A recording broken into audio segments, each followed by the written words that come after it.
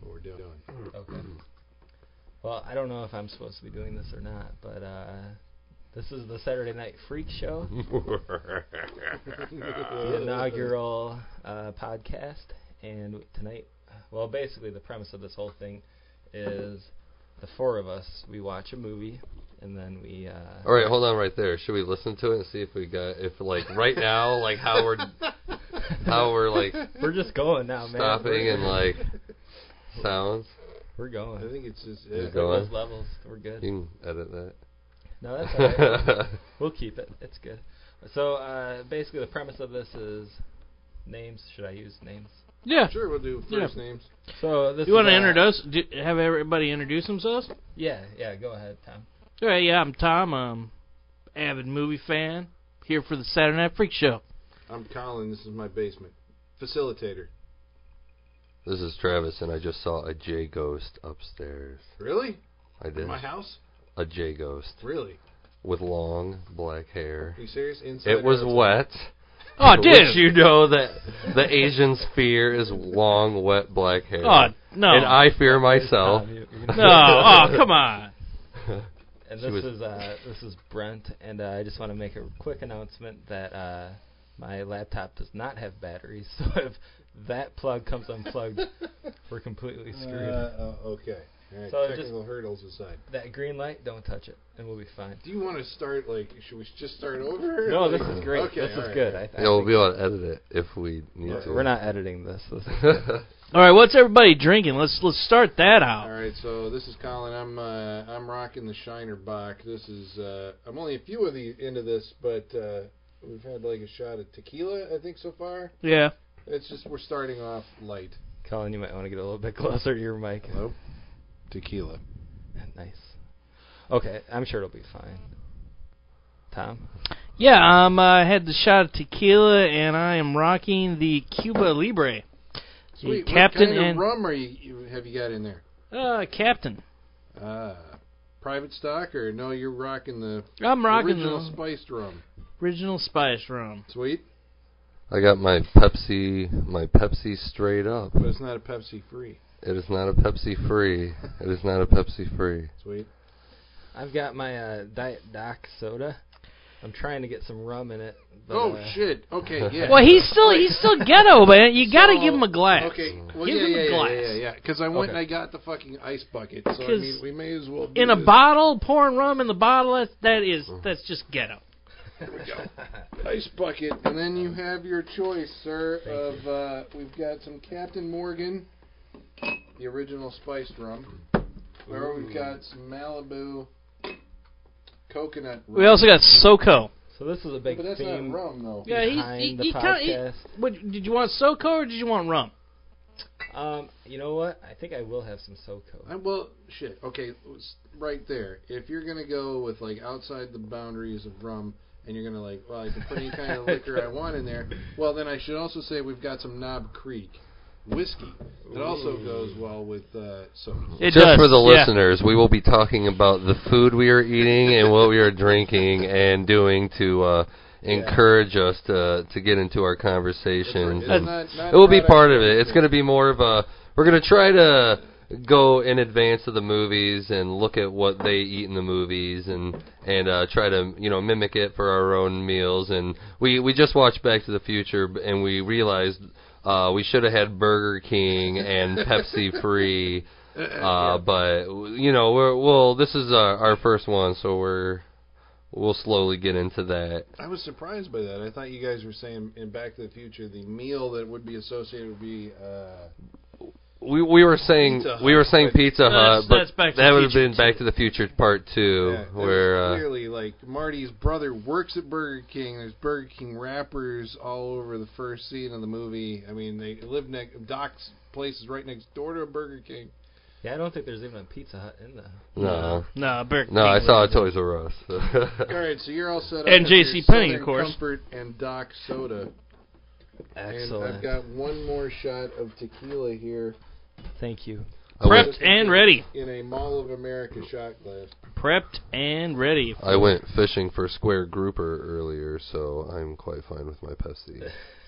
So with the what is that? Fishing for. There's a documentary, Fishing for Square Grouper. Check it out. We don't want to mess with no. Square grouper. No, Everybody reef? wants to mess with some square grouper. Yeah. And that's the group. I'm Brent, and I'm going to I got the first pick for the movie, and Saturday Night Freak Show. The Saturday Night Freak Show. That's right. I chose Back to the Future because it's one of my childhood favorites, and now, I mean, at the ripe old age of 31, 32. How old am I? What? What year were you born in? Math. Show me your driver's license. It's still my favorite movie. It is actually my favorite movie of all time as well. All right, so then that It actually is one of my beloved. I got a question then, Brent. Since this is the movie you picked, how old were you? What was the experience that you had seeing Back to the Future for the first time? Do you remember it? What a great question, Colin. I do. I think the reason it made a big impact on me was I was 5 years old, and it was Holy crap! It was the first movie I saw at a movie theater that I can remember. Mine was E.T. E.T.'s another good one. Yeah, it's interesting that like the whole, Steven Spielberg produced Back to the Future and obviously directed E.T. It's interesting how much of our childhood was influenced by Steven Spielberg, somebody that's still going really strong today. But to get back to Colin's question, I think, at that age, I didn't really realize that it was my favorite movie, obviously, because it was the first, basically the first film. I think it was more the experience of being at the theater and, the big screen, the loud music, everything, all about it. I can remember going home and wanting to try and run just like Marty McFly ran in the movie. Did you go to an early show or a late show? I honestly don't know. I think it was at McChesney Park Mall for. Oh, okay. You saw it in '85? For the locals. Yeah, I saw it in '85. Yeah, so I was raised overseas, so of course I saw everything on video, everything. So it was the magic in my living room, which is still equally but effective. It still make as still much equally of an impression. effective, for sure. Yeah, for sure. Because you got tire marks on fire. You got, you got Earth Angel. I've always loved oldies, so Earth Angel being in a movie, has always been. Anytime they slip in oldies, I can always appreciate it. Yeah. Maybe a little bit more than people my age. I too am 30. Yeah, because that's all they were playing on. What? Well, that's just from my mother. My mother, okay. Yeah. My strict whereabouts upbringing. Overseas? I mean, in Germany, Army Brit. So didn't Europe always get movies first, or is that always? They even still do. What? Sometimes weeks. Or First? Captain America was released over in Europe before in a lot America. of them, Iron Sky. Yeah, well, that was made over Well, there. yeah, but most of them, I think they get substantially later than us. But really, certain a lot of the bigger ones. Well, they got Skyfall just recently. They got that one first because that's I'm telling you, all these huge ones, they always go overseas first for some reason. I don't know why.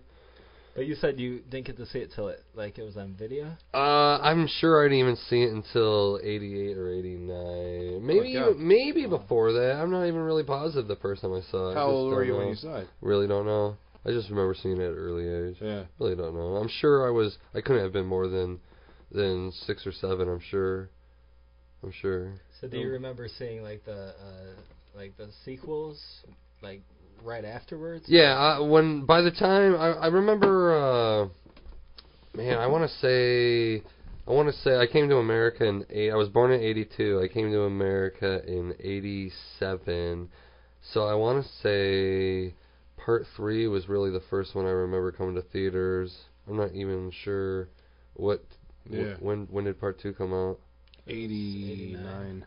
Yeah, so maybe I might have remembered Part 2 coming out, but I know I didn't see it in theaters. I might have even seen Part 3 in theaters, but I have no recollection of it just because I personally don't care for Part 3. The cowboy one. Now, Tom, you also said that it's also your favorite movie.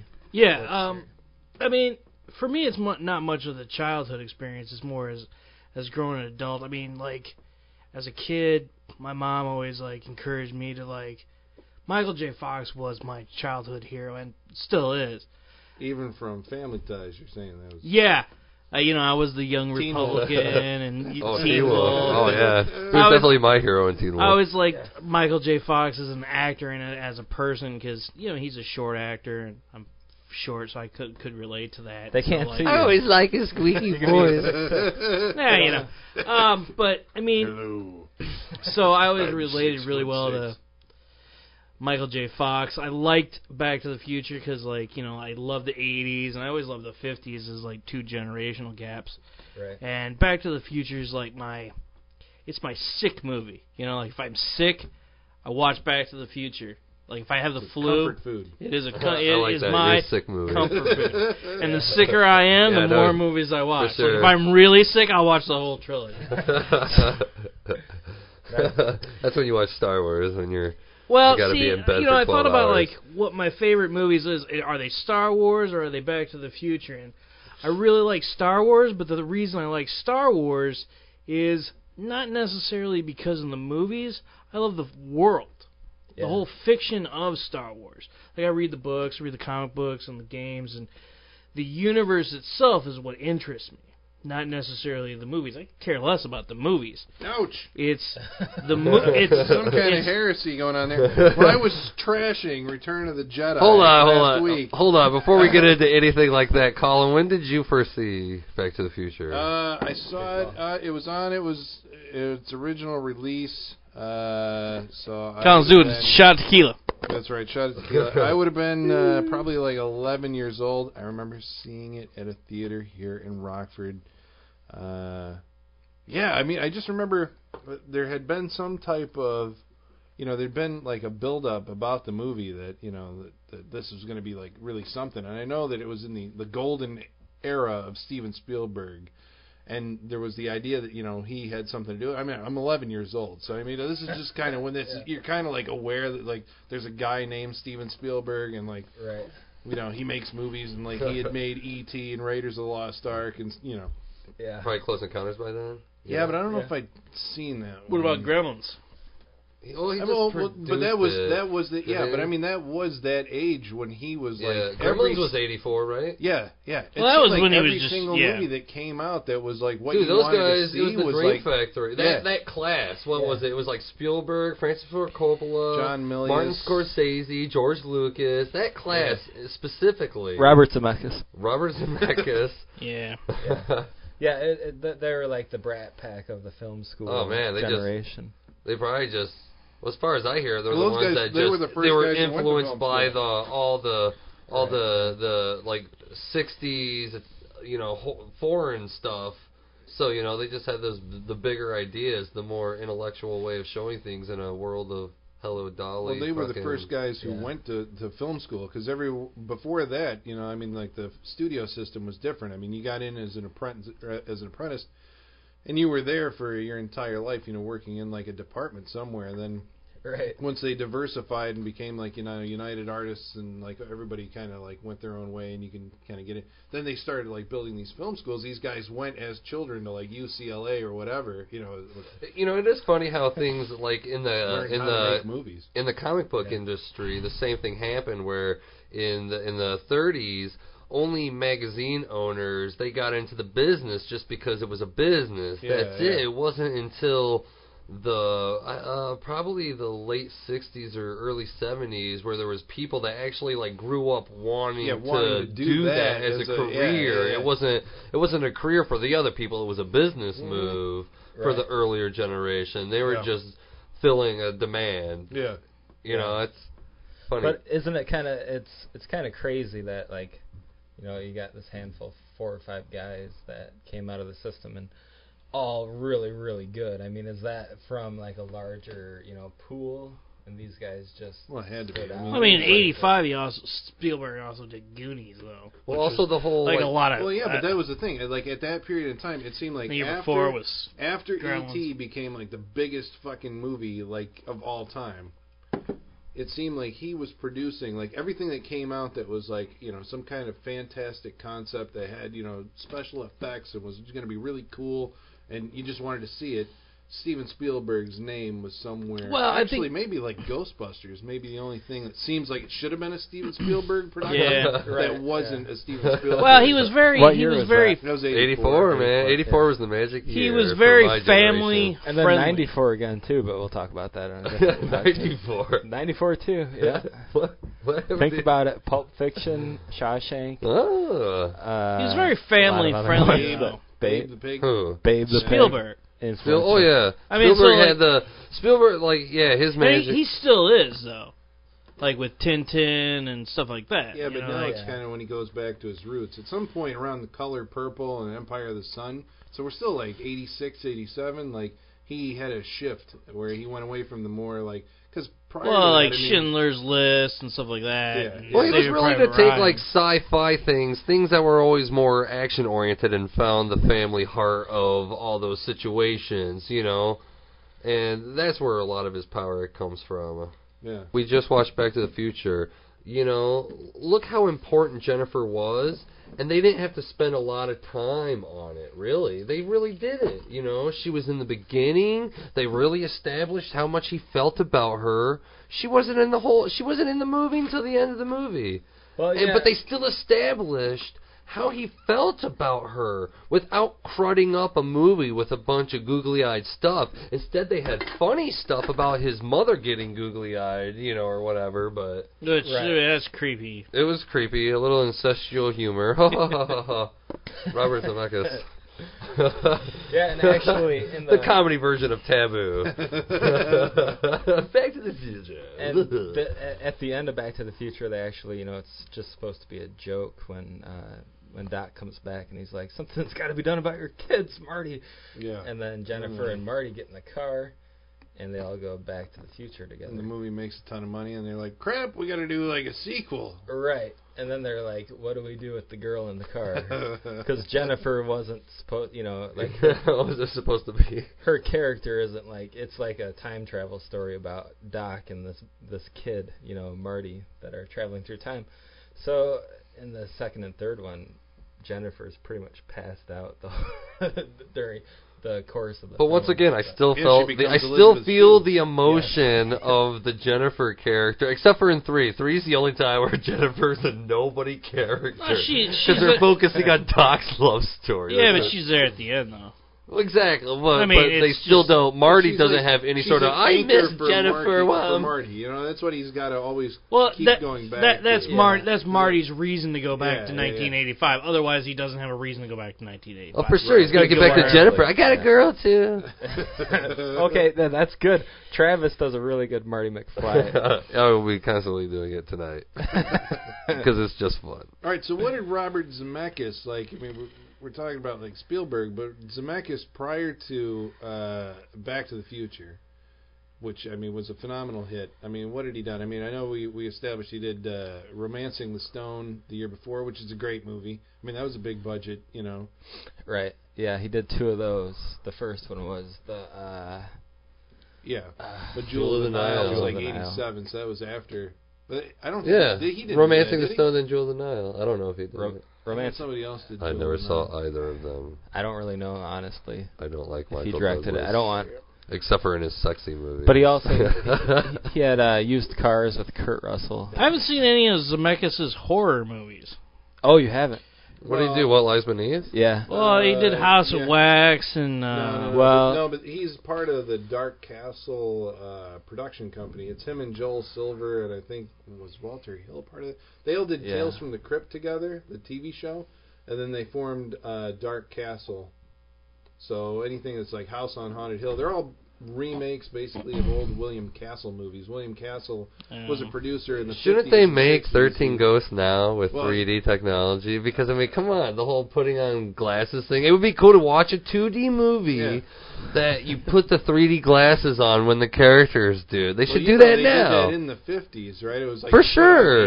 Yeah, but in the 50s, it was like a lion tamer ghost. Has It anyone was seen his like latest it movie? wasn't really scary, you know. Flight. Yeah, we saw Flight. Did you guys see Flight? Flight? Yeah, Flight's Really? phenomenal. I was Was it phenomenal? surprised. Well, see, I was surprised by Flight because Flight, like, I mean, he spent like the past 3 years or more making motion capture movies. It was like 10 years, yeah. Was it 10 years? Yeah. Oh, So they should've stuck to he it. developed a lot of the technology and, went out I like and motion did capture. Polar Express, Beowulf. Beowulf is a great movie. Great That needs to be done in 3D. I'm just going to stay that out there. They need to release a 3D version of that. In IMAX 3D. They need to just make a lot of like I have that on Blu-ray 3D. almost Yeah, I need all that. fantasy movies should go towards the motion capture thing. That way we wouldn't argue about all these stupid actors that got to play these characters forever. Yeah. We can just have a stream of movies that are motion capture that are. Well, Who Framed Roger Rabbit is like an awesome Zemeckis movie. And that's kind of like him It's playing amazing. with that kind of An amazing And Zemeckis Christopher movie. Lloyd's in that, too. Yeah, it's groundbreaking, definitely. When his eye, I mean, that was like... Do you remember me, honey, when I killed John actually, I got just like.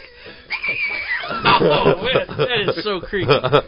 Actually, one of the unheralded Robert Zemeckis movies is Death Becomes Her. Like, you can't find that on video anymore. Really? Yeah, and that movie I thought was... I never saw it. Yeah. It's a good movie. Yeah. What about Really. Contact? Meryl Streep Yeah, and Contact is really good. Contact Yeah, was it's one. Meryl Streep and Goldie Hawn and Bruce Willis, and there's just like it's I know they- ghoulish kind. It's almost like a funny Tales from the Crypt episode. Crazy. Running a feature length. It reminds me of, was it Witches of Eastwick, I think? Yeah, it's Jack got a little bit Nicholson. of that kind of vibe. I can see Yeah, it's kind of like that dark comedy Yeah. about, like... that. Yeah. I mean, but that's the kind of humor I like. It's like Yeah. it's black humor. It's really, really Yeah. dark.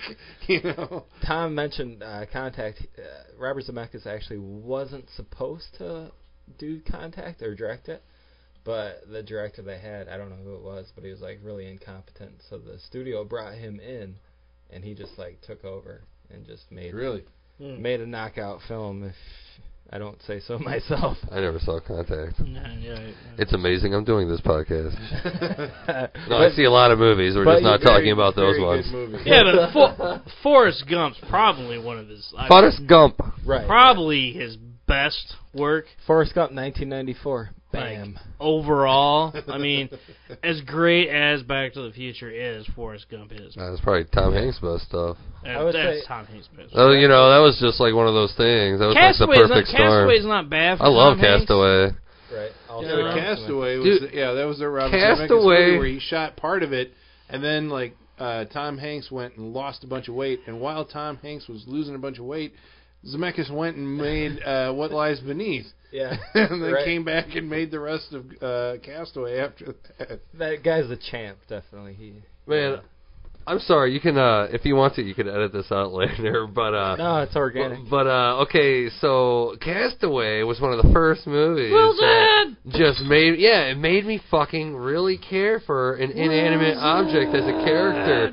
So I saw Brave, right? That's really good. Have you seen that? Yeah. I have not seen it. Dude, I was You haven't shocked. seen Brave? No, not yet. I'm not revealing anything. Do you want to borrow it? Do you want I'm to borrow shocked. it? Okay, by the Yeah, I got it on Blu-ray. okay, by the trailer, you know she shoots a bow and arrow, right? Yes. Okay, so that way I know That I'm is not all like I it's know not a about spoiler alert. As an to Irish anything. bastard yourself, you need to see Brave. But I just had one problem with that movie though. But I don't know My if we should mom talk about and that Dad right now. knew each other.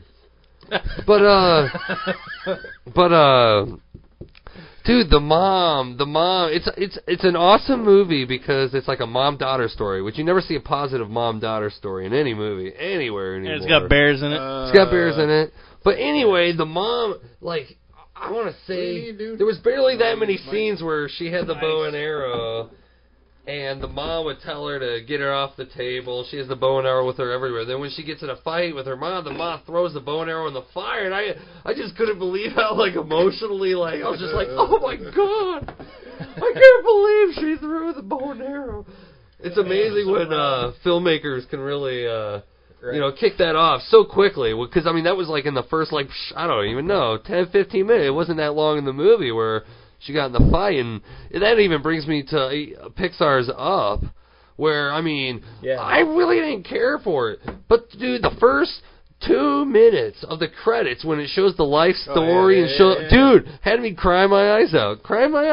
And but there's the rest of the movie didn't There's an pick it up. internet meme going around that says that Pixar told a better love story in 10 minutes with Up than Twilight has in like the entire series or whatever. I wouldn't doubt that at all because dude, that just threw me for a loop. I was like, I know nothing about these characters.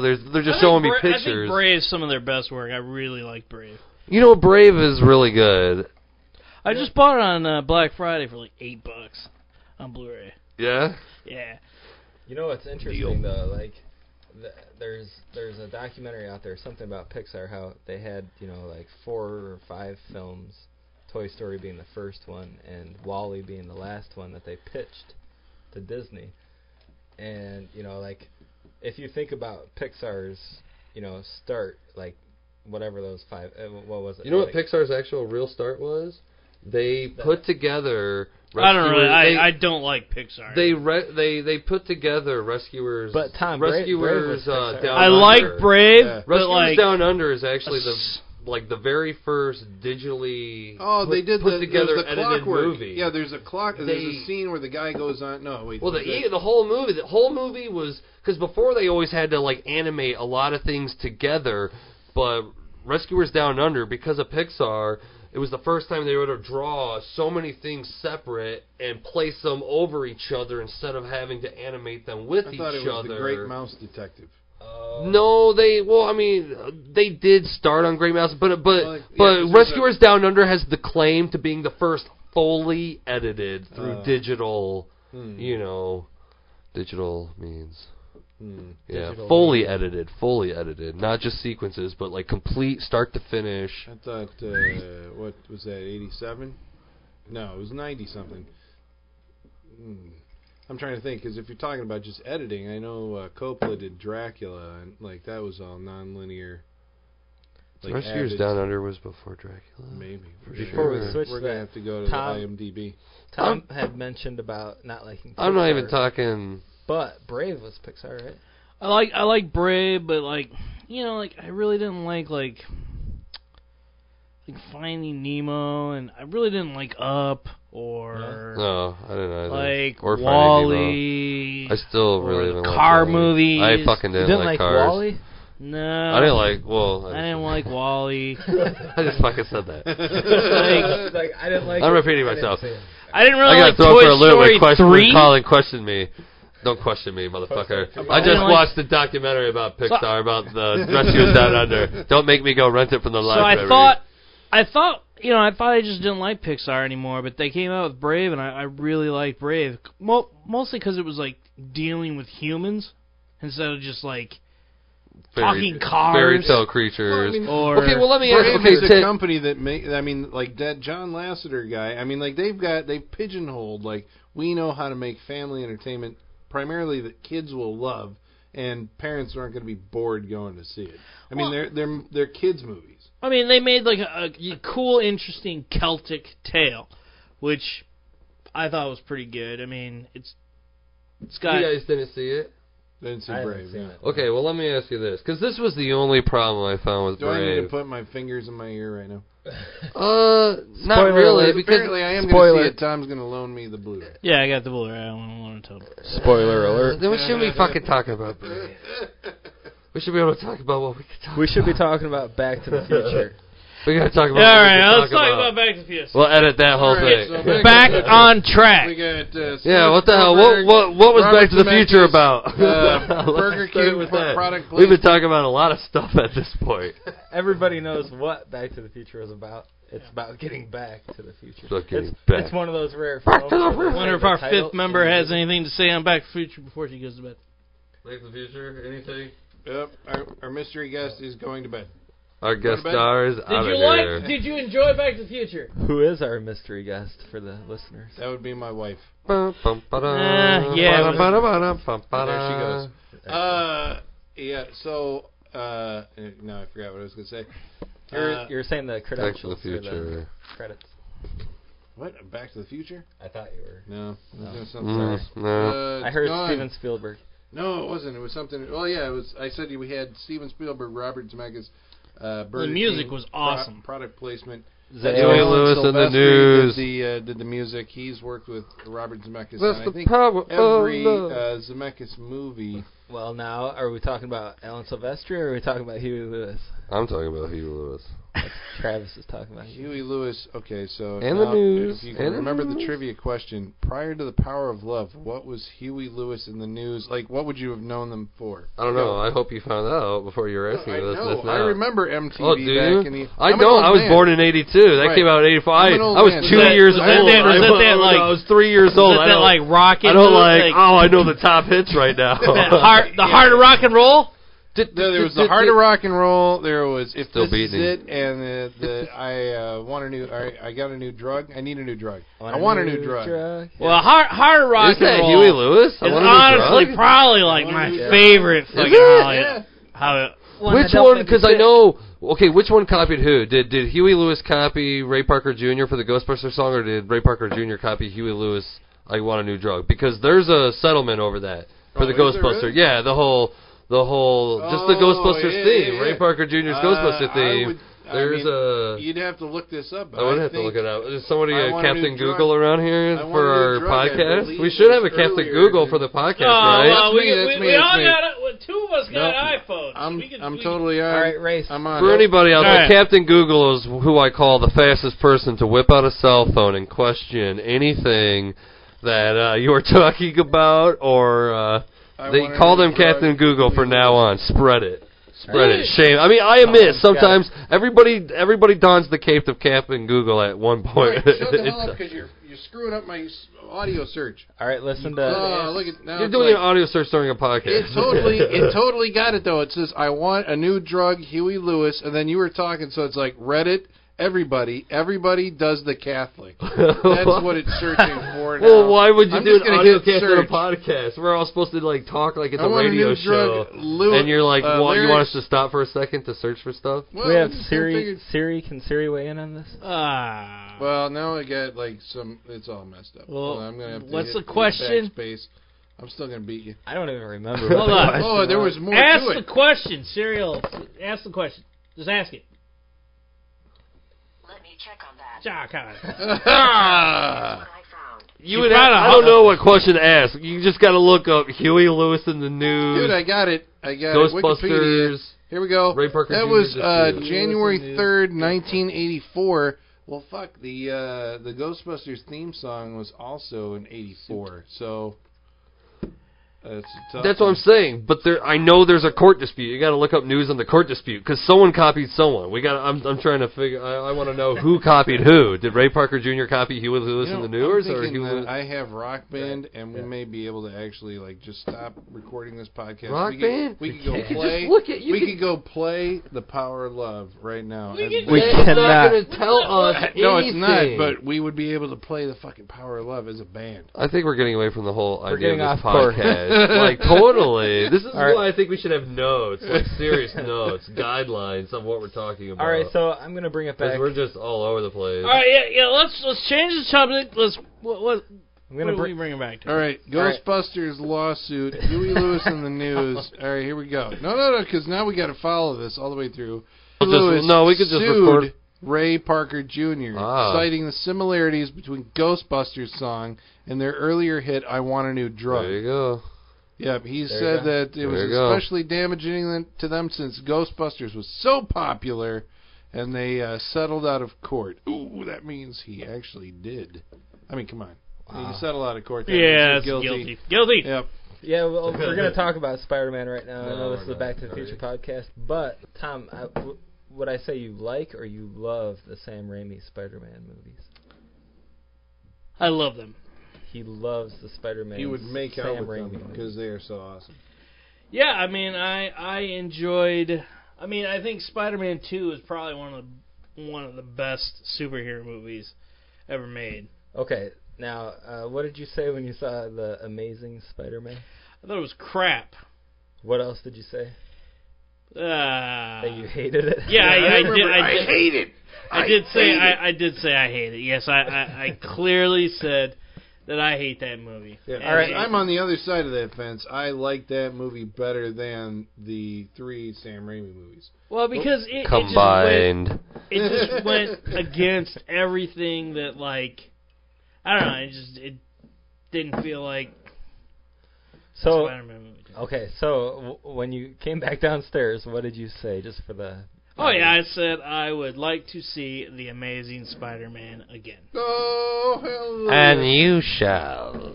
I would like to see it Conversion. again because I would like to see it because I think when I went and saw it in the theater, I was of the mind of like, you know what, I'm going to watch this movie, I'm going to give it a chance, but chances are I'm probably not going to like it.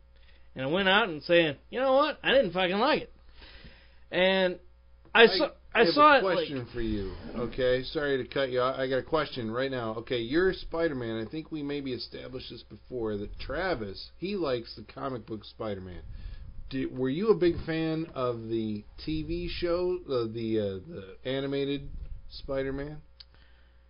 yeah, I think so, yeah. Would you say that the Sam Raimi Spider-Man movies are closer in spirit to the animated TV show Spider-Man? Yeah, they were more lighthearted and funny, and that's what I kind of liked about the... But Travis would say that the Well, I would Amazing say Spider-Man was what it closer is in is- tone to the comic book Spider-Man. What it is Sam Raimi made a movie about Spider-Man as he saw Spider-Man in his childhood in the early, or whatever, the mid-60s. Which was the So it was more of a it was more of a it was the more the 60s Spider-Man. just more lighthearted, more whatever. But what Mark Webb did, he grounded it and gave it more of the feeling that Todd McFarlane gave it in the 80s. A harder edge, more of a darker Spider-Man. Because, Spider-Man was always going out at night, and, he added the humor back in with Amazing Spider-Man. They even purposely put Spider-Man in almost any position you can think of ever seeing Spider-Man drawn in the movie. Oh, yeah. I even caught that. As just a casual viewer. I'm not I'm not a reader of the comics. I'm a fan, of the character, I guess, but...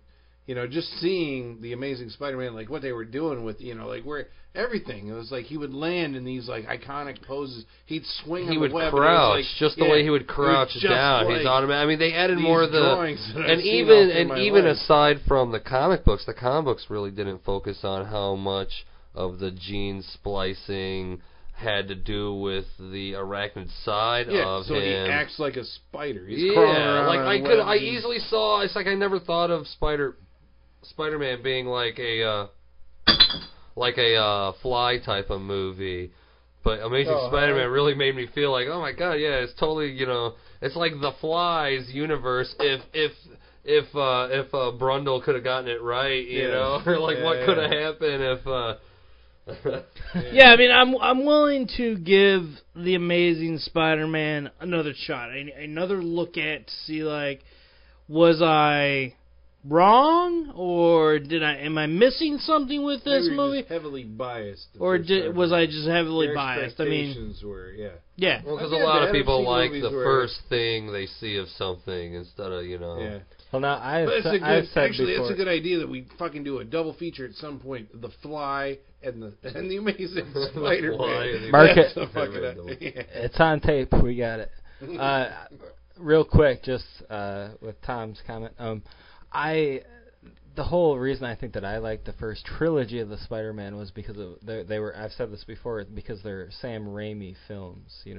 I don't know enough about the comic to like the how accurate it is to the comic, but I like the idea that it's like a Sam Raimi, like monster movie almost, like the Evil Dead series. That being said, I guess this really isn't very controversial. I also like the Amazing Spider-Man too, but because maybe more of what everyone else liked, the fact that it was more of the Spider-Man character.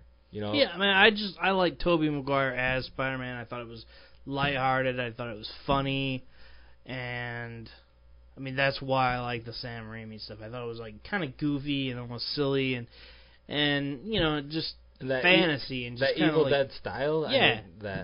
And like Bruce Campbell was in it, and kind of doing just like a little funny little cameo I thought roles. Spider-Man wasn't funny at all, and I thought he should have been the funniest character in the whole movie. He really didn't have funny lines, and you know, in the comic book, they've always said he's funny to throw his villains off. You know, that's why he cracks jokes the whole time, is because it's just villains aren't expecting it when they're fighting to have a dude, you know, saying all sorts of jive shit to him, making fun of him, and whatever. You know, it gets them angry. They can't focus, and you know, when I first started watching Sam Raimi's, I thought when he was in the wrestling ring, I was like, when he made the joke about, oh, that's a cute uniform, did your boyfriend make that for you? I was like, sweet, this Spider-Man is going to be funny, but that was like really the only joke he made, like in the whole movie. There was the one joke to establish that he was funny, and then they really didn't do it. Then same thing with the technology. They really didn't focus on Peter being a science whiz in the Sam Raimi movies, which to me is like almost like Tony Stark, Iron Man. You know, that is part of Peter Parker's personality that makes up who he is. That is how, as a superhero, that's how he fights with his brain. Isn't that why just Tony as well Stark as and Peter Parker get along? Like, I mean, well, for sure, they can all, in that's Avenger why, form. yeah, they definitely see eye to eye because they're scientists. You know, they got, you know, that sort of personality, and that makes up who their personality is. And the Sam Raimi's just, you know, all Sam Raimi's movies did was have the lovesick, you know, Peter Parker, just the lovesick. Yeah, but I see that, you know, that's I take that as the way that Sam Raimi saw the character. I mean, that's what he wanted to get out of it. That's when he looked back at his childhood, that's what he saw Spider-Man as. These are the things that he wants to bring out of it. You know, I mean, I guess that's going back to what you said, Brent, about, you know, it being a Sam Raimi film. I mean, yeah, I totally got that. I mean, when they came out, I liked them, you know, but it was, you know, you go see them and you're like, yeah, I mean, this is cool, but like, I don't want to actually like buy it because I want to see this movie over and over again. Right. It was like I saw it and it's okay and you know it's awesome, but the new one, when I was watching that one in the theater, and again I haven't bought that one either, but I mean when I saw the new one in the theater, I was like, this one I like. I like it a lot more than I like those old ones, and you know I don't know. And you know. so maybe it's because, yeah, well, again, it's you liked watching a Sam Raimi flick with the first three, but this one's more like getting into the storyline. Yeah, that could be it too, because just knowing that Sam Raimi, because I think that's almost like what you said. It was like I liked the first one because I knew it was a Sam Raimi movie, because I like Sam Raimi. But you know, I don't like his other stuff. I mean, I'm not a big fan of The Gift. You know. Or, what about A Simple Plan? Well, A Simple Plan, that was you a know, good one. I thought that was a good movie, but like I don't have a burning desire to ever watch it again. Oh, No, well, I mean, that's one of my that's just favorite, me. like, well, I wouldn't call it suspense. It's just a heavy, like, dark drama, I Yeah, suppose. That's a good one. And that actually seems like a Coen Brothers movie to me. It feels in really a like weird way. Actually, that, you know, now that I'm thinking about it's it, like a Tim Burton Coen Brothers. Yeah, like, you know, now that I'm thinking about it, it's like Sam Raimi and the Coen Brothers like started out together. Maybe that's why that's like together in my mind. Because like Blood Simple and all those, like back in those days, like Sam Raimi was a part of that that group, you know. Yeah. So maybe that's why I think of like that's his Coen Brothers movie. I don't know. So I think with the first three, you're dealing with, you know, you have a very talented man directing and making these films, and then also with the new one, you have obviously Spider-Man is an amazing character because he has, you know, he's one of the most popular. Well, I also have a bias against the actor who played Spider-Man in the second one. I have to say the same thing with the same rate. And I you hate mean Tobey in the- Maguire. Like, He's a horrible actor. I really, Tom, do you mean James Garfield? I James Garfield? really Andrew do Garfield. not Andrew like Garfield, I'm sorry. Andrew Garfield at all. Like, just What have you seen him in prior to? What Social Network, and like I fucking hated that Okay, dude. I saw that guy in a movie. I saw a movie called, it was, there's these 3 movies called Red Riding.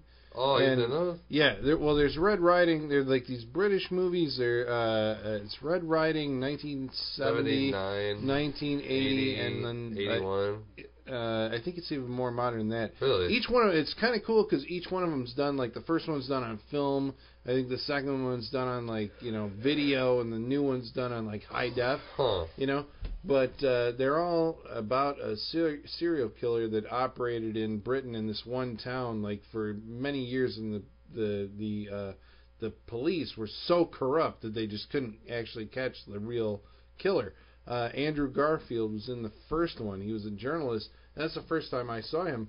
And this was long before they announced like he was going to be Spider-Man. So like I saw this guy, and it's his name's Andrew Garfield. And it's like, okay, and like that guy's pretty good. And then like the next thing you hear is like Andrew Garfield is up for the role of Spider-Man. And you're like, what the fuck is that going to be like? I mean, like there's this British guy. And, I saw him in Social Network. Oh yeah, yeah. Like, he was fucking hated that dude. So he was such a character. dude. He was supposed to. character. I guess I mean, he I did such could- a great job that I could say I permanently hated it. hate Denzel Washington because he's been in like 50 movies. And it's like, nah, if I just hate how he acts, So I got the see same that. thing about Dennis Quaid. I got some thing. Dennis It will not Quaid. allow me to like a Dennis. I got the same thing about Joaquin Phoenix. He did such a great job as a villain in The Gladiator that I permanently hate the man. But, I mean, that's something that, that's a talent that... I mean, it is a talent, but, it, like, permanently, like, I hate you forever. Because you played such a douche. You were so good that You were so good in The Gladiator that I permanently hate you. That's great. All right, well, not to divert this conversation, But Biff... Well, But Biff, man, it's phenomenal. All right, Yeah, so oh my that's Thomas Wilson. Okay, so like after Back to the Future, I'm like, where in the fuck did Thomas Wilson go? I was a pretty hardcore PC gamer in the early 90s. I played Wing Commander 3, where he played Maniac opposite Mark Hamill.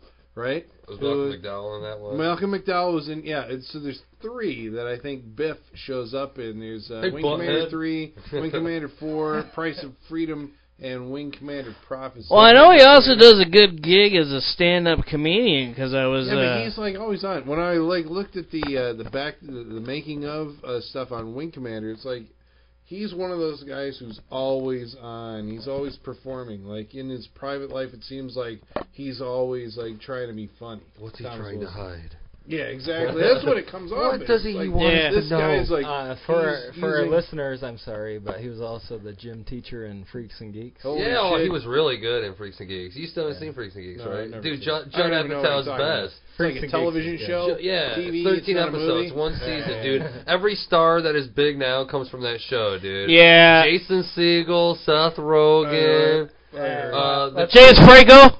James Franco. Spider-Man. Dude, Judd Apatow's best. yeah. Judd Apatow's best. Everybody should watch Freaks and Geeks. I- It's I- a shame. yeah. that I've it's yet to done. watch like the whole season, but I've seen some episodes and it is pretty phenomenal. Oh, it's 'cause, phenomenal. Like Who has time to go back and watch all this shit? You There's, should. there's only like... it is currently. You This is have coming time from- to make lists of Colin. 65 movies just because Well, other I people went say and they're good. You fucking watch watched- movies you don't I like. watched. Colin, every it is single currently episode on of Buffy Netflix. the Vampire Slayer. It is on. every episode because It's on I was Netflix. convinced Yeah. that I had Watch missed it. something. You did. Not having seen. Well, yeah, see, It was I good. went back and I watched It was that entire fucking good. show. And like 10 years after it was relevant, You gotta start because watching Red everybody Dwarf. has these fucking references to Buffy the Vampire Slayer. I'm like, what the fuck are Because you it talking changed about? the history of television. In television. Yeah, because until that point, most television, it didn't matter what order you played episodes in. Buffy really had that, we're doing this big season arc where all 26 episodes. Yeah. Buffy was still standalone. That's what I'm talking episodes. about. They were still What the hell? No, the Like- whole season made up an entire story. Are you listening to what I'm saying? Yeah. The entire season made up an entire story for one of the first times in television history. They teach that in college now. Buffy the Vampire Slayer was one of the first people to do that. To make, there's standalone stories, but all together, the 26 episodes make up, There's a big bad that eventually they're gonna have to deal with. in, Yeah, like, yeah, the and they last 3 touch on it episodes. like in every episode. I'm trying to think if like the X-Files did that or not, because the X-Files had like Well, the conspiracy episodes. Had the conspiracy stuff. Yeah, but maybe that and the wasn't Monster of the contained. Week. Yeah, maybe It's that wasn't just like contained to like Fringe. one I'm telling you, year. that's why Yeah. Buffy changed things, because Buffy made it to where, no, our seasons are going to be so, Didn't Buffy have Monster of the Week stuff too? Yes, they definitely. Well, that's what I'm did. saying. There was the monster of the week, and Yeah. then there was the character story carried on all throughout the season, and the monster of the week kept it going. And a lot of times, the monster of the week had something to do with the big bad. Yeah. You know. Yeah. That's just like how X-Files and Fringe and. But you can play X-Files out of order. And it doesn't But make any can't. 24 You episode can't because, season like- usually operates with that Yeah, formula. because X-Files would do like, this is a mythology episode, then there's a standalone, mythology episode, standalone, mythology episode, standalone. It was kind of like that. So like you can't watch them out of order because there's an overarching mythology that you had to pay attention to. It was like, the aliens are invading and like Yeah, Fringe is like that as yeah, well. because the Fringe is basically like J.J. Abrams grew up watching the fucking X-Files and was like, Man, it's we're crazy. gonna make I watch all modern these day special X-Files. features and all these things, and then when I relay the information, everybody wants to call me a liar. It's crazy. That's not true. You made that up. Well, I don't. No. If you, Buffy may have been the first. I mean, if that's what you're hearing, I'm is saying Buffy's the first. it's cited as being That like actually really said, like, inspirational in or season influential 3, in that sort here's of. the bad guy. I think season 3 actually was the principal, and the big bad is going to be the principal. Mayor. The mayor. Sorry. What was the principal? Number 2? 2. Okay. So number 3 was like the mayor, and at the end we're going to have to fight the mayor.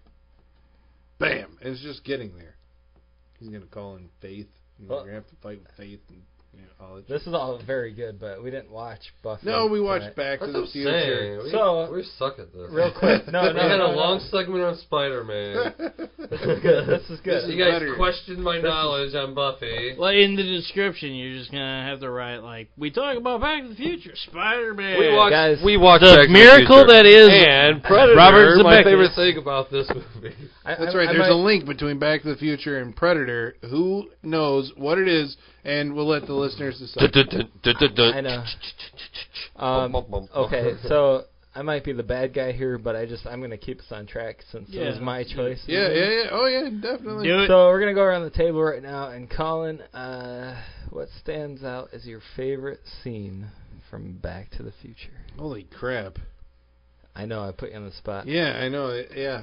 Favorite scene. I don't know. The one that, like... you guys can then be thinking about it. I don't know, man. I mean, the first thing that comes to mind, I guess, is the hoverboard. Like him, or not the hoverboard, sorry, the skateboard, where he comes out of the diner, and that whole chase through Hill Valley's town square that ends with the manure truck. I mean, it's a cool scene, but I don't think that's my favorite. That's just the first one that came to mind. But it's You know, very important. Well, I don't. Otherwise, I'd sit here for 10 minutes going like, let me think about that. Right. I don't know. It's super important to the trilogy. Yeah, because they use that scene in multiple. There's so many moments in Back to the Future that are mirrored. Repeats, Yeah. Right. Which is kind of what makes that trilogy interesting. It's like there's always like 1955, 2000, and it was always History Marty repeats waking up itself. with Now, all right, that's a good answer. Good old. When we were watching it, I made a mental note that you mentioned something about the music early on, about the march. It's right before the Libyans show up, and it's the yeah. dun, dun, dun, dun, Yeah, dun, they're dun, doing dun, it's dun, the dun, Back to the dun, Future dun. theme, but it's done in a march type orchestration because the composer who did the movie, his name's Alan Silvestri. He does like the Predator theme, and I'm trying to think of like what other films that Alan Silvestri has done where he does a march like that, and I can't think of it. Yeah, but I mean, did that scene? It's interesting that scene didn't come out to you as the most important because, like tonight, I've seen the movie a million times, but tonight I was like, that march is such a distinctive movie score. It sets up a suspense that something bad's going to happen, Yeah. and then the Libyans show up.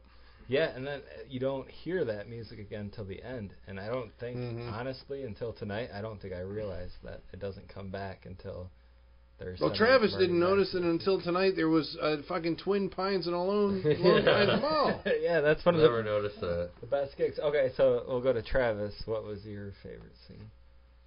Man, as a kid, I always liked the Earth Angel song. Yeah. Always.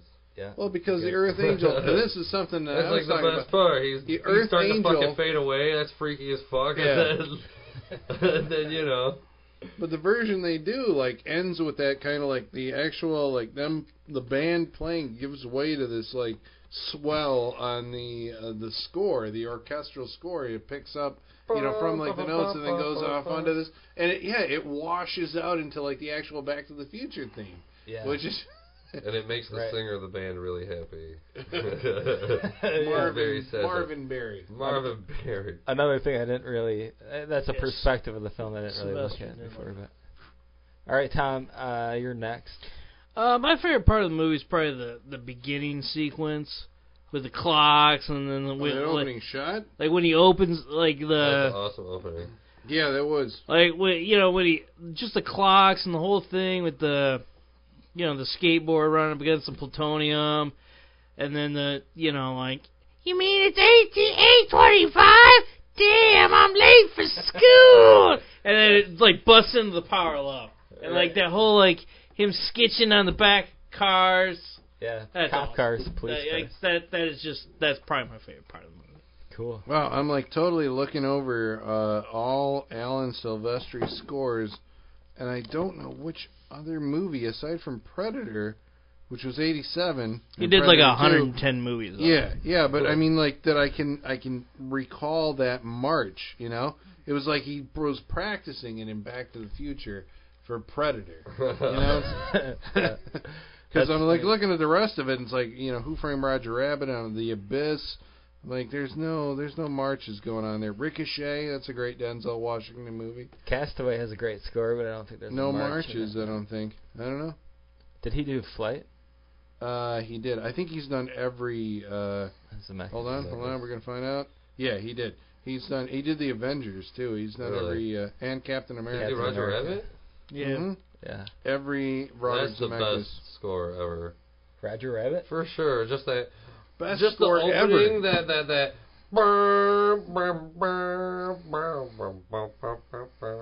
like the best. I can't even hear that. Oh my god! Really? Yeah, Can it's you? been too long. No. Yeah. Oh my god! That's I like have the it on best. DVD. I can't recall it. That's the best. Yeah.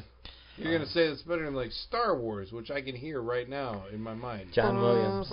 Yeah. Superman. Superman's Yeah, fucking amazing. E.T. I think. I can do there. Indiana Jones. Close Encounters. Close Encounters. Yeah. No, that's John Williams, I man. can't hear the opening of Indiana Jones. No, just the theme. I'm talking about like. I'm I'm talking about the. No, I'm talking about how to start Roger a Rabbit. movie, going into a movie.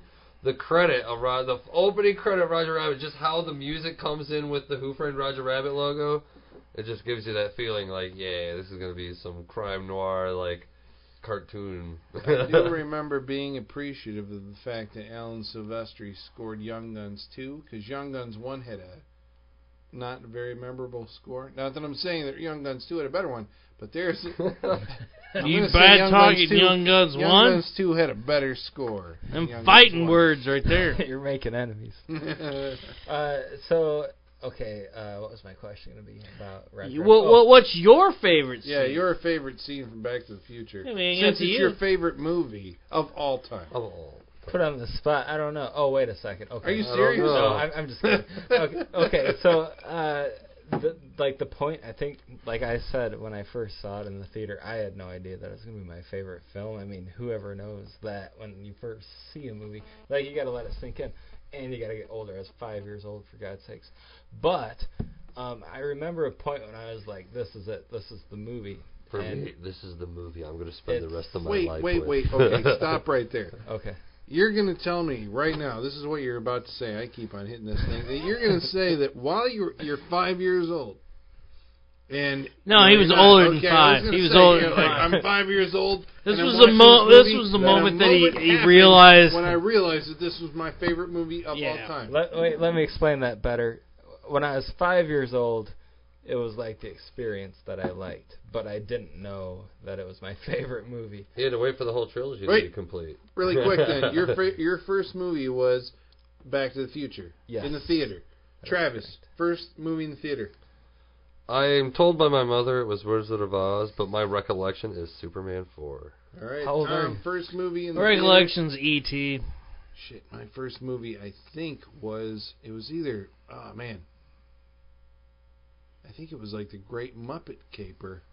Fuck. That can't be it because I saw Empire Strikes Back You're in the old. theater, and that was 80. I saw it on a re-release. That There's was an like aged 83. man here. Yeah. Wait, Great Travis, Muppet yours Caper was like Wizard of 82. Oz? No, I'm Maybe just it was. I think it was Great Muppet Caper. It was maybe my first movie. Okay, so anyway, Brent. Okay, so, well, basically, I want to say, like, obviously I liked it, and it's interesting Travis should say Wizard of Oz because that was my sister's favorite movie growing up. But to see that in the That was a lot of girls' favorite movie. Yeah? But Well, living in that- Germany, if you're on an army base, you know, they don't play, you know, they play whatever movies, you know, they don't whatever. I just know Superman 4 was new at the time, you know, when I saw it, because you need a refill Superman, there, sir? I don't remember Yes, what year please, Superman thank you. 4 was, but I'm sure it was like 87 or something like that. I don't know when I was watching it, but I was like, this is it. This is it. The moment was This is when the for march me. comes back. And Oh, at the end? at the end, Ba-ba-da-ba-ba-ba-ba-ba-ba. you know, like that whole yeah. thing. And when it's like Doc has this task to take care of, which is to, you know, re-hook up the wires so that the lightning can actually strike the clock tower and send Marty back to the future. But also, Marty is, you know, dealing with his own situation because he wants Doc to know that he I has gotta to tell you about protect the himself. future. Travis will do the audio. I gotta tell you about the future on the night that you go back. So my favorite There's film a in cute Back one. to the Future He's was not gay, man. my favorite scene from Back to the Future is when Doc has to go up and rehook up the wires to the clock tower, and then it goes down to the street, and then so that Marty can go back in time. And then the music is playing in the march, and the do-do-do, do-do-do, do-do-do, do-do-do. And that, I don't know, I mean, at that point, you're like, wow, this is all, you know, tying together, and this is like, I don't know, of most films I see, the climax of the film is never, like, that crazy, you know? I One mean, of my like, favorite parts is when he goes like, damn, Damn. damn, Damn, damn. yeah. damn, damn. Yes, that And it has that yeah. musical, like, wind-up, too. It's like, damn. Damn, damn. Yeah. And he's got like 3 watches that Yeah. he's checking the I whole mean, time. Yeah. I That's- really think what made Back to the Future famous, though, was the end when the car lifts up the tires and flies away. I mean, that really, Yeah. like, That's what made it famous? oh yeah, I like as a kid, I remember that. Dude, I That's remember, the image like, of the like, oh fucking- my god, I the can't believe logo the car itself just to flew me was away. That was one of those things I remember trying to draw that logo for with sure. the, like, the colors and all that. Like, Yeah. I don't I had a know. lunchbox of the DeLorean arrows. with Yeah. the wheels up. I tried flying. drawing the That's like one of poster, the first things like I ever him with checking- tried. Yeah. He's checking. I had a the Return of the watch. Jedi lunchbox. Yes. Yeah. Yeah. Tin, Yeah. aluminum.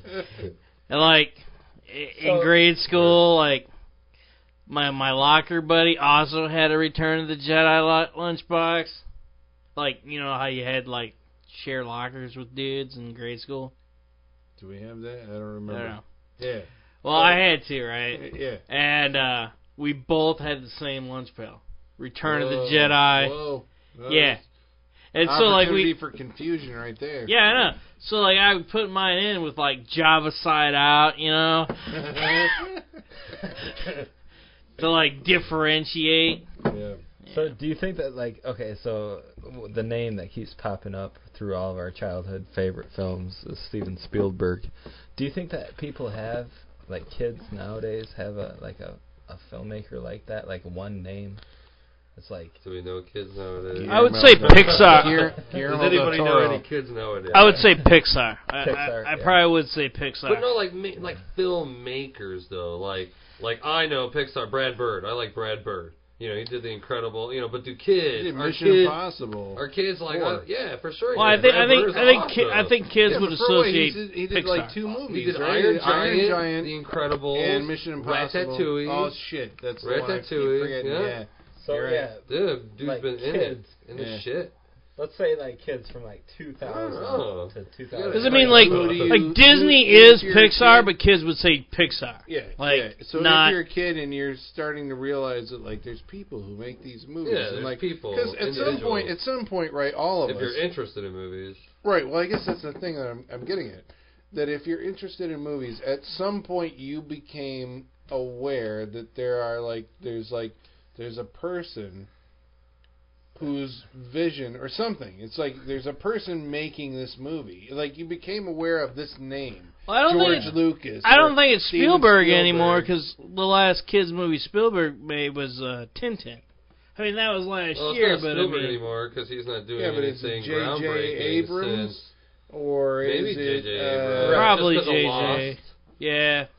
Yeah, but Star Trek and Super 8 and I don't know how Yeah, they're successful kinda, that was. I don't know how they Cloverfield. were. I mean, like, it's a marketed name, J.J. Abrams. It is. I keep seeing Guillermo del Toro's name marketed. What? He's going to come out with Pacific Rim, and that's going to be a big Oh, hit with man, I kids can't because wait. it's giant monsters I cannot versus wait. giant robots. I can't Kids wait. are going to go fucking That's crazy. I'm for gonna it. go crazy. Well, in the late '90s, early 2000s, it was That's all I asked for a movie. Jerry Bruckheimer was like unstoppable. Yeah, But- Right, yeah. Well, yeah, Lone I mean, Ranger looks Bruckheimer. awesome. Yeah, Yeah, as far as like, there's a He name makes the associated pirates. with this.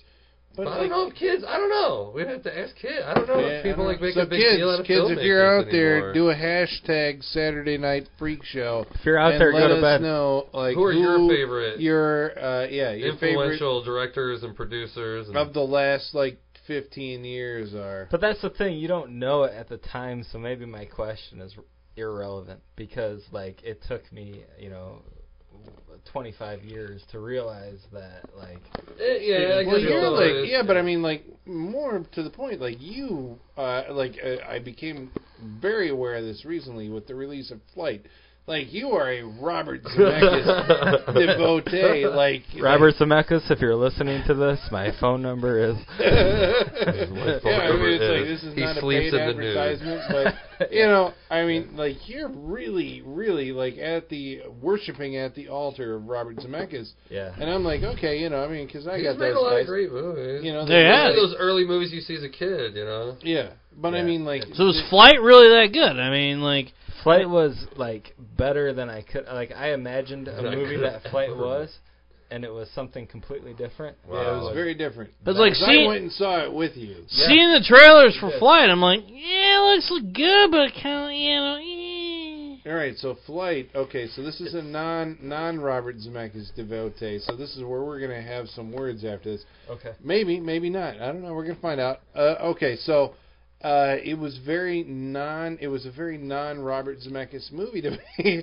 Like the reasons for why he chose that movie to be his first movie after 10 years in we can't say exile in stop motion motion capture. He was trying something that fringe and cutting edge, which is cool. Yeah. I mean, I liked it's what he did. Beowulf The Beowulf and, the Christmas Carol and Polar Express, right? I like those. Yeah. So he comes back to live action, and instead of doing something like, Castaway was I think was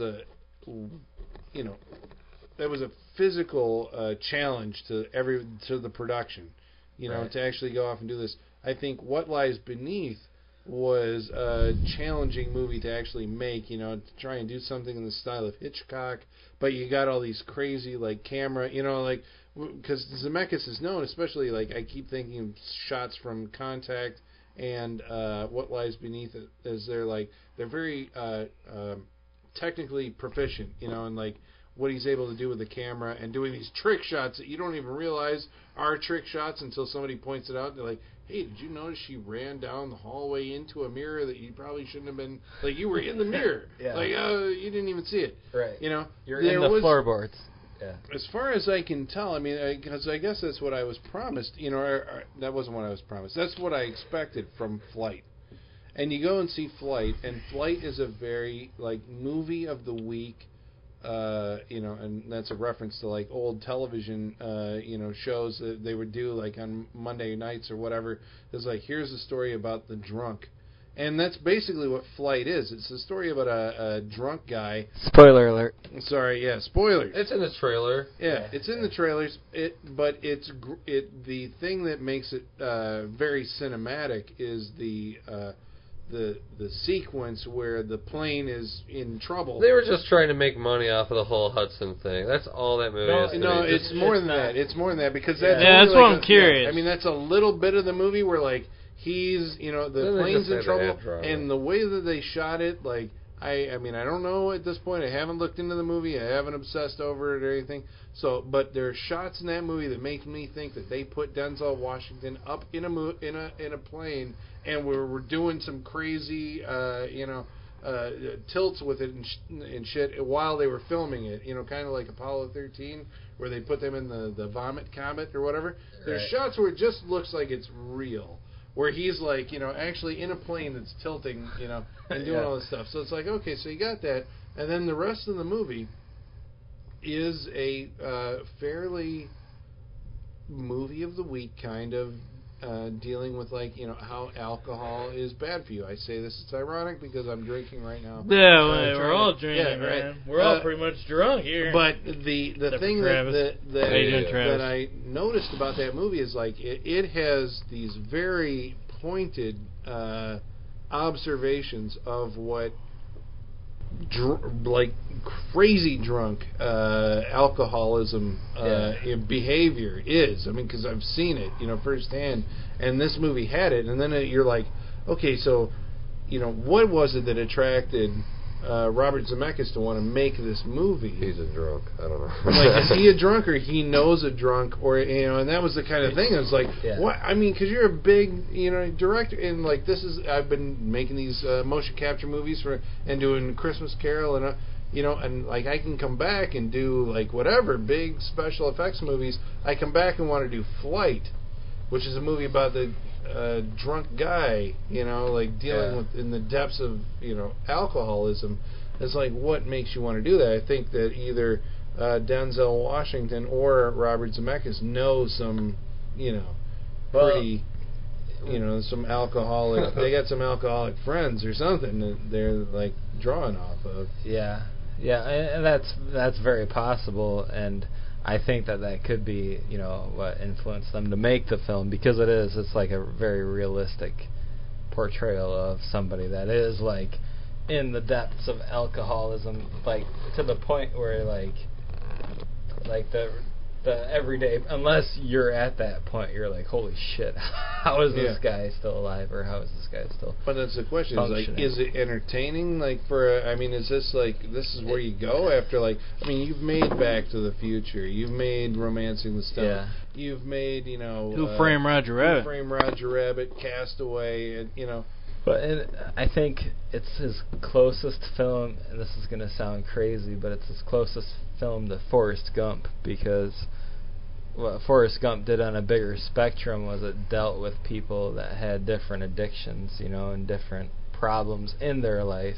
You dealt with Jenny, who, you know, she had her family issues with her father, and it dealt with Lieutenant Dan. Lieutenant Dan, who after he was pulled out of his destiny of dying in the war, then he had to deal with clearly alcoholism and, you know, religion issues.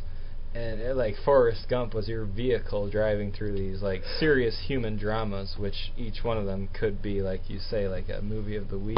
Mm-hmm. It was just all kind of thrown into this gigantic film, you know, like this huge spectrum.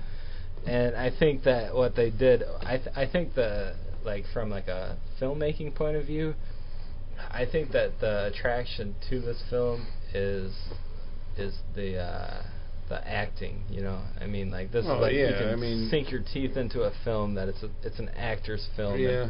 any director is going to be for the actor. And if you have your hands on somebody like Denzel Washington, who is, I think he's pretty talented after this film. Travis probably disagrees. But you haven't seen Flight. I mean, I'm not going to see Flight. I'm going to put that out there. See, that's actually, that is the kind of, yeah, but that's the reaction that I expect a person to have after hearing what Flight is actually about. Like the trailer. Like I said, the trailer says it right there. Yeah, once you actually see it, it's like, it does. It's like he was drunk. It does. The trailer just is like, I got this. So movie. what's your not having seen the movie? I haven't seen the movie Okay, yet. so It's what the do whole you thing. expect? I've not seen the movie, How's and the this movie is what gonna the go? movie is about. This is okay, spoiler he's warning. flying. This isn't a spoiler Okay. warning because I've never seen the I know, but movie. I'm gonna- I've only I'm gonna seen the tell you trailer, if you're and I'm right or only.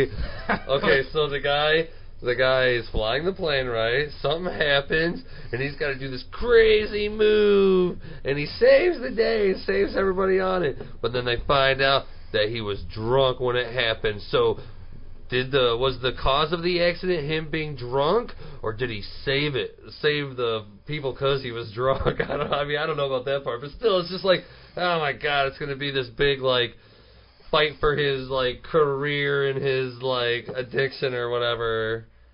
He's gonna lose his family. I saw that from a mile away. Yeah, how's it gonna end? What's the end? Yeah. I actually thought that was the thing about it. Like when it actually got to the end, to the resolution, I thought that was disingenuous because. when That's my only problem with the I'm film, like, yeah. I do not believe that this because any type of movie like that is going to be a redemption story, right? The idea, the thing that elevates it is like, well, we have to suffer through all this shit of this guy being this absolute ass because at the end he's going to redeem himself over something.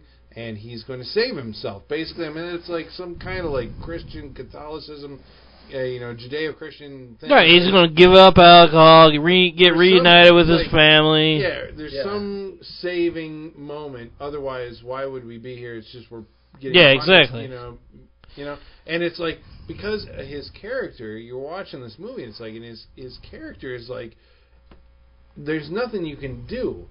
The guy is a fucking alcoholic. Yeah. No matter, it's like you can talk all day to him. He can understand what you're saying, and I want to, not partake in this.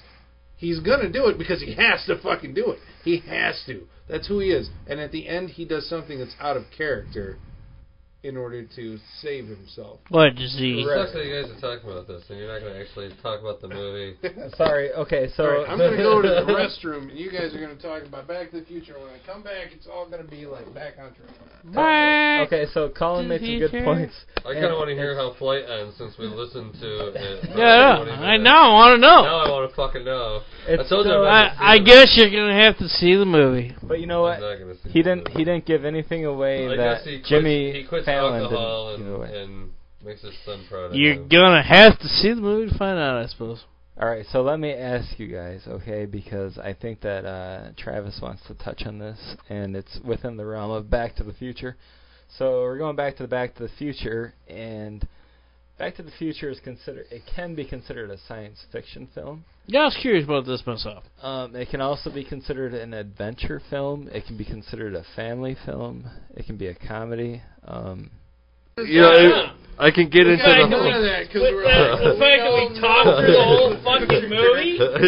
We're rolling. I gotta go to the bathroom. All right. Go to the bathroom. So, Alright, now we can bash Brent about some Okay, well, Back to the Future is a movie. This is a science fiction movie, and what Brent pointed out before is that when he'd go rent this at the movie store, it would be in the comedy section, right? It is a comedy. But it's not funny, and Oh, dude! it's not funny. Oh man! Just because there's like 2 or 3 funny parts doesn't make a movie a comedy. It is a comedy. There's horror movies with more comedy than Back to the It's a Future. comedy. It is not a comedy. It is. It's a family adventure It's a sci-fi. Comedy. Yeah, it's a comedy. Comedy. It's a. I would. It is not a fucking comedy. Comedy. That's out of your mind. What's the funniest part? There's like so Damn! much of it. No, what's the Damn, fuck? damn! Okay, the first one that I'm thinking is like they're sitting at the dinner table. 10 bucks, and I want the gigawatts! lines- Yeah, there's that. There's just like There's just stupid little. That's Christopher not Lloyd funny. is a complete physical comedy actor. Like everything that he does is mugging for. That's a- character. Yeah, that's not I- comedy. I agree. It's for comedic A effect. comedy. I agree. That's all. It doesn't make it a comedy movie. It's for comedic. It's to add character to the character. Dude, it's there's not. jokes Doesn't make all it. through the thing. But it's only stupid jokes like, hey, this Stupid is a jokes. new one. This is a. We're talking about a fucking classic film. It's not a comedy.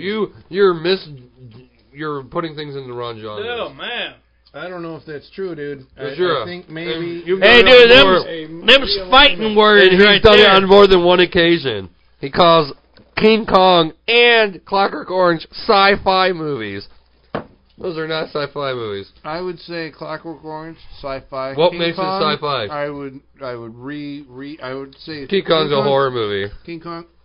Dude, King It's a horror Kong movie. was a sci-fi movie. No, it's a horror movie. Sci-fi. It's horror. Just It because was it's not. in history of sci-fi. Doesn't matter. Bam! It doesn't matter. You can't let other people generalize what your movies are. Dude, You gotta have your. history of sci-fi. If you were seeing King Kong in 1930 hoo-ha, that was a horror movie. It was a horror movie. It wasn't a science fiction movie. That was a horror movie. No, Okay. It was a I fantasy disagree. I'm sorry. I disagree. It's an adventure film.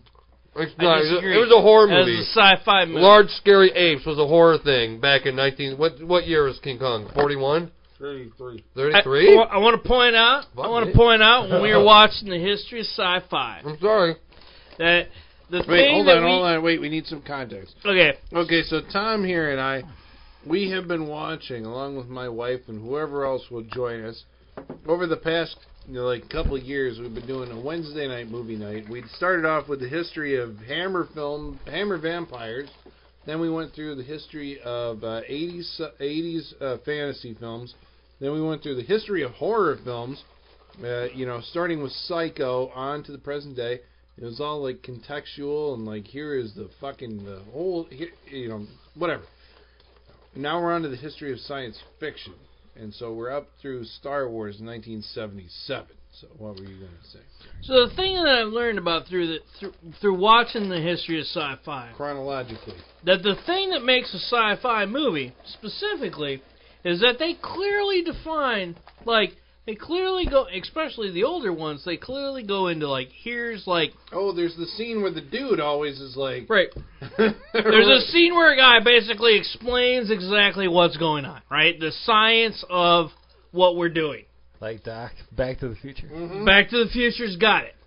In King Kong, they do it.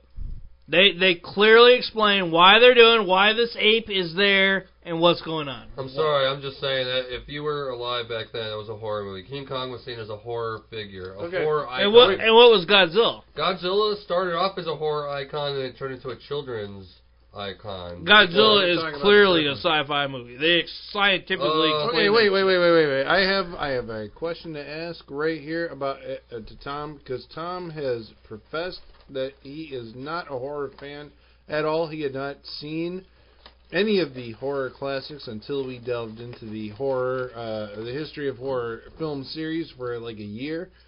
So I'm interested to hear this perspective.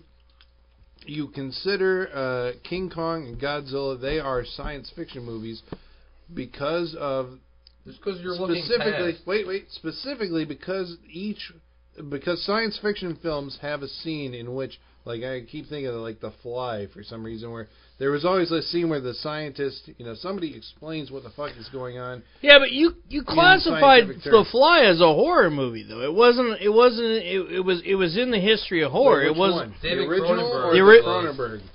Because we put them both in different.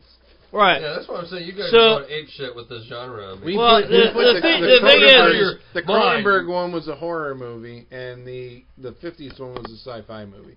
Yeah. but I don't see that's not true though. Cronenberg one Because doesn't have even that the sci-fi scene. one, that was the atomic age of horror films. Horror movies were sci-fi movies back then. I mean, they crossbreeded, they really did back then. Those were the horror films. The Beast from 20,000 Fathoms. I guess They did. They crossbreeded. It was a different time. So just like we had the slasher movies, They had the giant monster science movie. Science was the freakiest thing happening at the time. That is what they related to horror. Like, you watch a Dracula movie, you could say, like, is Frankenstein a sci-fi movie or is it a horror movie? It's a horror movie. Is there the moment in Frankenstein where somebody explains to you the science of what's going on? Yeah. No, there isn't really.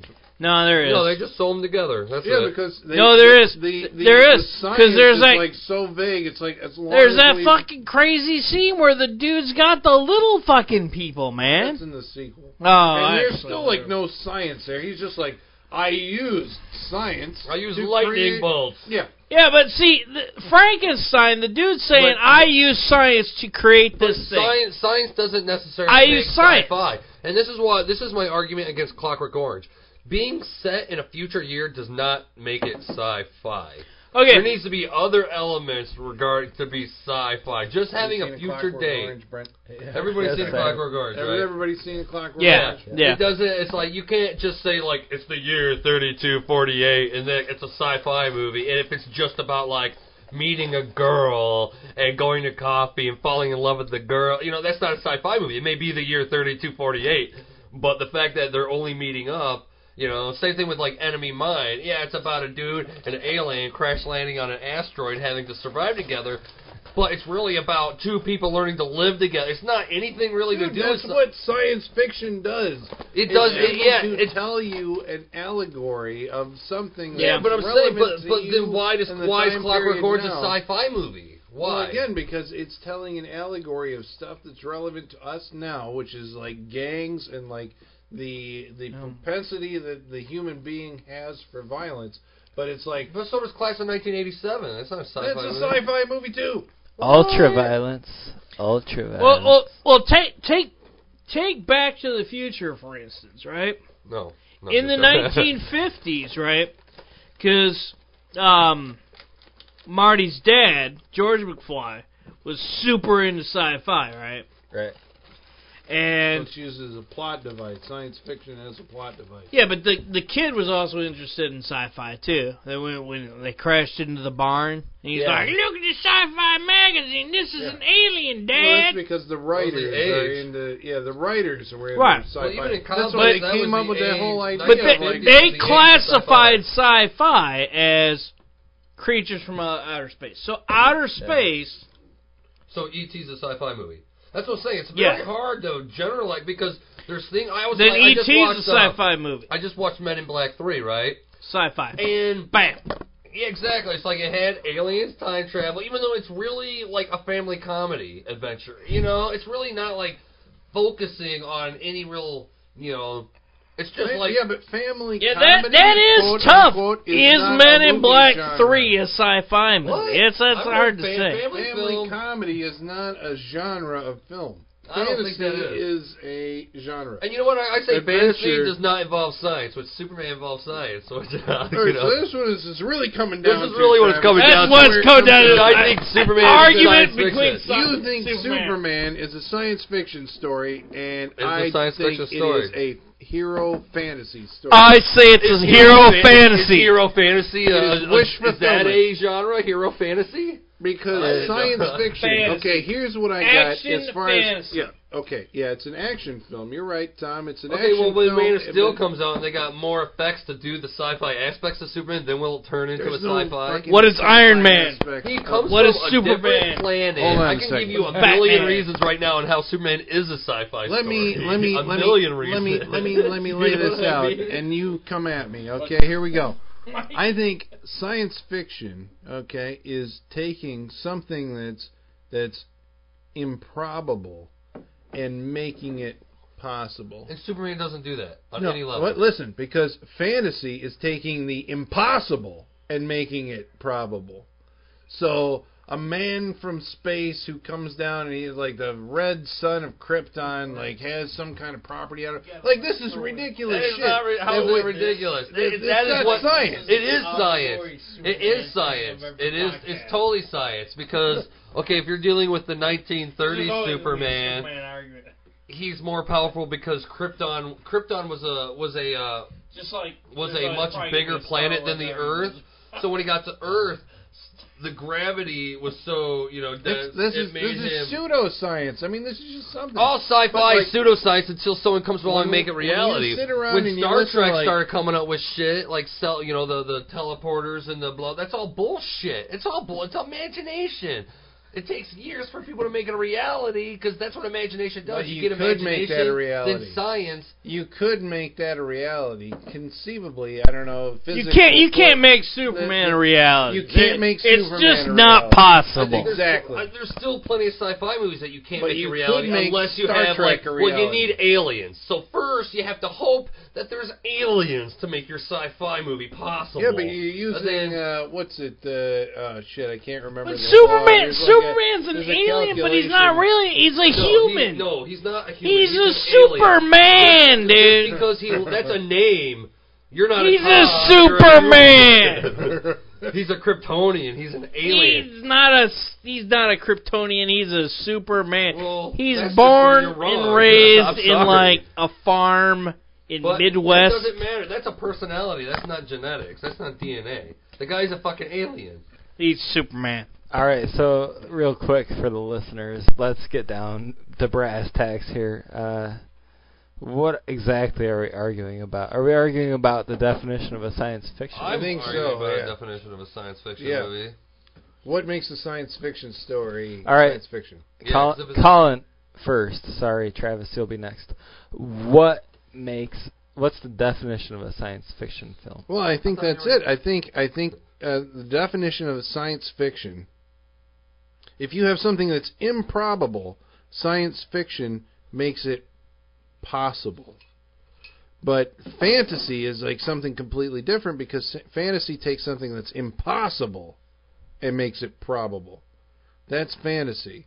Science fiction is taking something that's improbable, and making that possible. Okay, fair enough. Travis? My argument is Wait. What's the definition of a science fiction film? Or science fiction? to me, science fiction can deal with a number of things, but they all don't have to relate to each other. You're either dealing with alien beings or outer space in some capacity. You're dealing with time travel or dimension hopping. You're dealing with physics, so not even you don't necessarily need huge crazy aliens, big spaceships, but just the physics of nature. If you mess with those, if you can play with physics in any way, that's science fiction to me. Like Quiet Earth, when the scientists accidentally they mess up the alignment of the atoms or whatever, and they're basically spinning the existence of Earth like off into space and all crazy. It doesn't. That's science fiction. Yeah, and I think the reason I think Superman is science fiction is because just like Star Wars, where if you look at it's hard to tell from like the Superman movie from 1978. But if you look at the history of Krypton and you start building on that, this is a science fiction story. It's just in a different medium. Just because it's a comic book doesn't mean it's not science fiction. Just because it created a new genre of superhero, fantasy action or whatever, doesn't mean it's not science fiction. Because at the core of it, it's science fiction because he's a fucking alien who comes from the planet with a red sun. How does anybody on Earth doesn't know if you come from a red sun and go to a yellow sun, a young sun? How do we not know that wouldn't super rejuvenate yourself? It's just nothing. Science. That is. But like it's Spider-Man, gene splicing is becoming a reality. Keeping with Superman, the appeal of the Superman legend is, here is a man who is impervious to everything on Earth that anyone could throw at him. He's impervious to bullets. He's impervious to disease. He's impervious to anything. And he has super strength. And he has superpowers. He can see through walls. He can, has super breath. That is amazing. But these are things that I think that Superman is fantasy wish fulfillment, because every person, I think, wants to be But how Superman. isn't Star Wars that? How isn't other sci-fi movies that? You know what I mean? I think Star Wars. I can't get the Jedi powers. I can't. That's beyond me. Yeah, but I think Star Wars actually does figure into, it's more fantasy with I mean, we're talking like knights and princesses, and there's evil baddies live in castles. That's what I'm saying. I don't think there's such a fine. All right, Tom has some science fiction. I don't think there's such a fine line I of got what some makes it enlightenment sci-fi. on this. Tom's gonna weigh in Oh, on he's this. got the He's not gonna read Wikipedia. from somebody He's else. going to read from somebody else. This is is Google. So this Captain is Google. This is a All right. fact. This is the dictionary version of science fiction. A form of fiction that draws imaginatively on scientific knowledge and speculation in its plot, setting, theme, etc. That is the dictionary How does version. Superman The not funny do that? thing is that Travis is sitting here saying like, "I've won." Oh, yeah. Hey, that is totally Superman, That and is I'm like, Superman. "What the fuck are you talking about? That's not Superman at It's 'cause all." you don't know anything about Superman at all. Well, okay. It's granted, I'm going based on primarily I'm a Superman fan off of the '78 film and A its movie that is sequels and almost all that. 40 years old, and they didn't have the special effects to show it in his. But Well, come on, it I starts don't off with a read the comic. Jedi Council and a fucking Phantom Zone, and The then Jedi a spaceship. Council in a Superman movie. A spaceship. Freudian I slip. said Kryptonian Council. Yeah, that's what he meant. A but Kryptonian Council. He said Jedi Council. Anyway, The records will He, show. Yeah, he totally eventually did I'm say gonna be able- Jedi Council. Eventually, I'm going to be able to score off of that one. Okay, that's the Freak Show.